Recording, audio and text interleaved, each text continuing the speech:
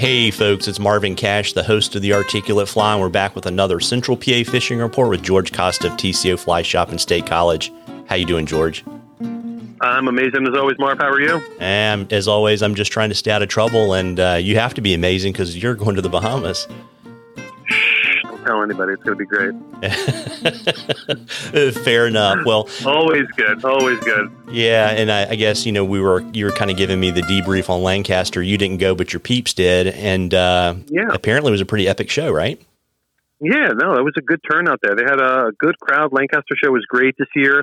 Definitely a change from the Edison show. They had bad weather and a little more of the COVID fear in that one. This things are looking up all around. So people got out and got to the Lancaster show and supported the whole thing. So that was great. Yeah, awesome. And, we were talking before we started recording, and you've gotten a little blue-winged olive action, but, Old Man Winter is going to give you one more punch in the nose, and then things are looking up, right? Let's keep our fingers crossed for one more punch. This weekend is looking kind of grim. We got, they're calling from anywhere from 2 to 10 inches of snow right now, so who knows what's going to happen. It might be 85 and sunny, but we're definitely going to get some weather this weekend, but it's not going to last long because as we roll into late Sunday, Monday, Tuesday, Wednesday next week, weather's looking really good, sunny, and looks like we're going to be in the 50s, and the olives were good this past week. Once we get some nice warm weather, they're going to get even better. So olives are on the water, fish are on them. So good surface activity.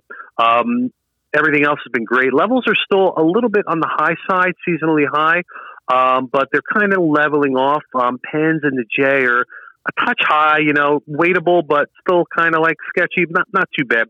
Spring Creek's been in really great shape, and guys that have been nymphing have been doing really good. Past week, everybody said the action was great. So fish are definitely warming up.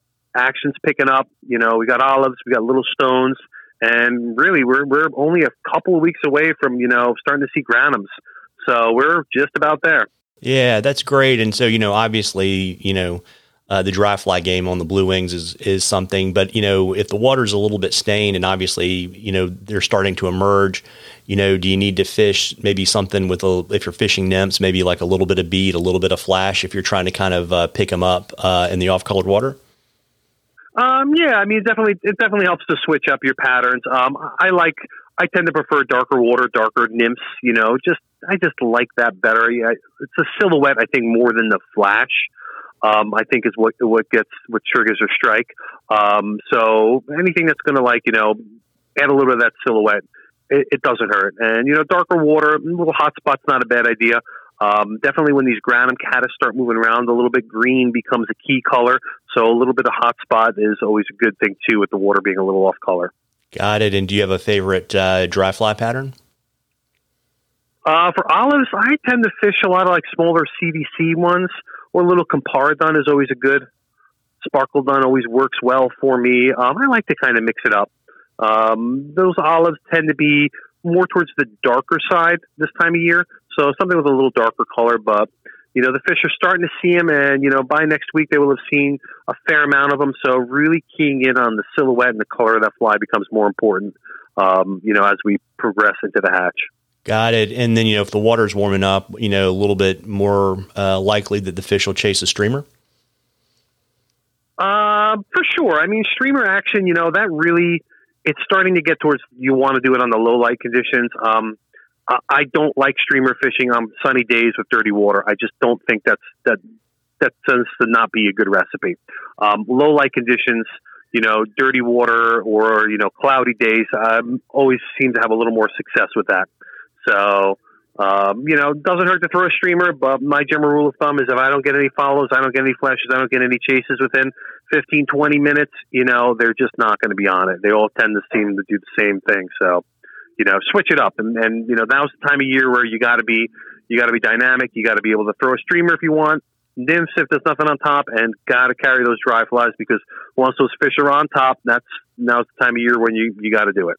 Yeah, well, there you go. And, folks, we love questions on the Articulate Fly. You can email them to us. You can drop them in the comments on our social media posts or DM us on Facebook or Instagram. And if we use your question, I will send you some Articulate Fly swag. And we went in a drawing for something cool from the shop at the end of the season. And, George, before I let you go, you want to let folks know, shop hours, where to find you guys, any special events and all that kind of good stuff? Absolutely. We're here Monday through Saturday, 9 to 6, Sundays, 9 to 3, TCOflyfishing.com on the web. Events, we do have a little event coming up Friday the 1st for opening day. Keep check on our social media outlets and our emails. We've got a little bit of a gear tune-up kind of event here at State College and some other great events at some of our other locations. So just check us out on the web and keep abreast of all our events there. Well, there you go. Well, listen, folks, you owe it to yourself to get out there and catch a few. Tight lines, everybody. Tight lines, George. Take it easy.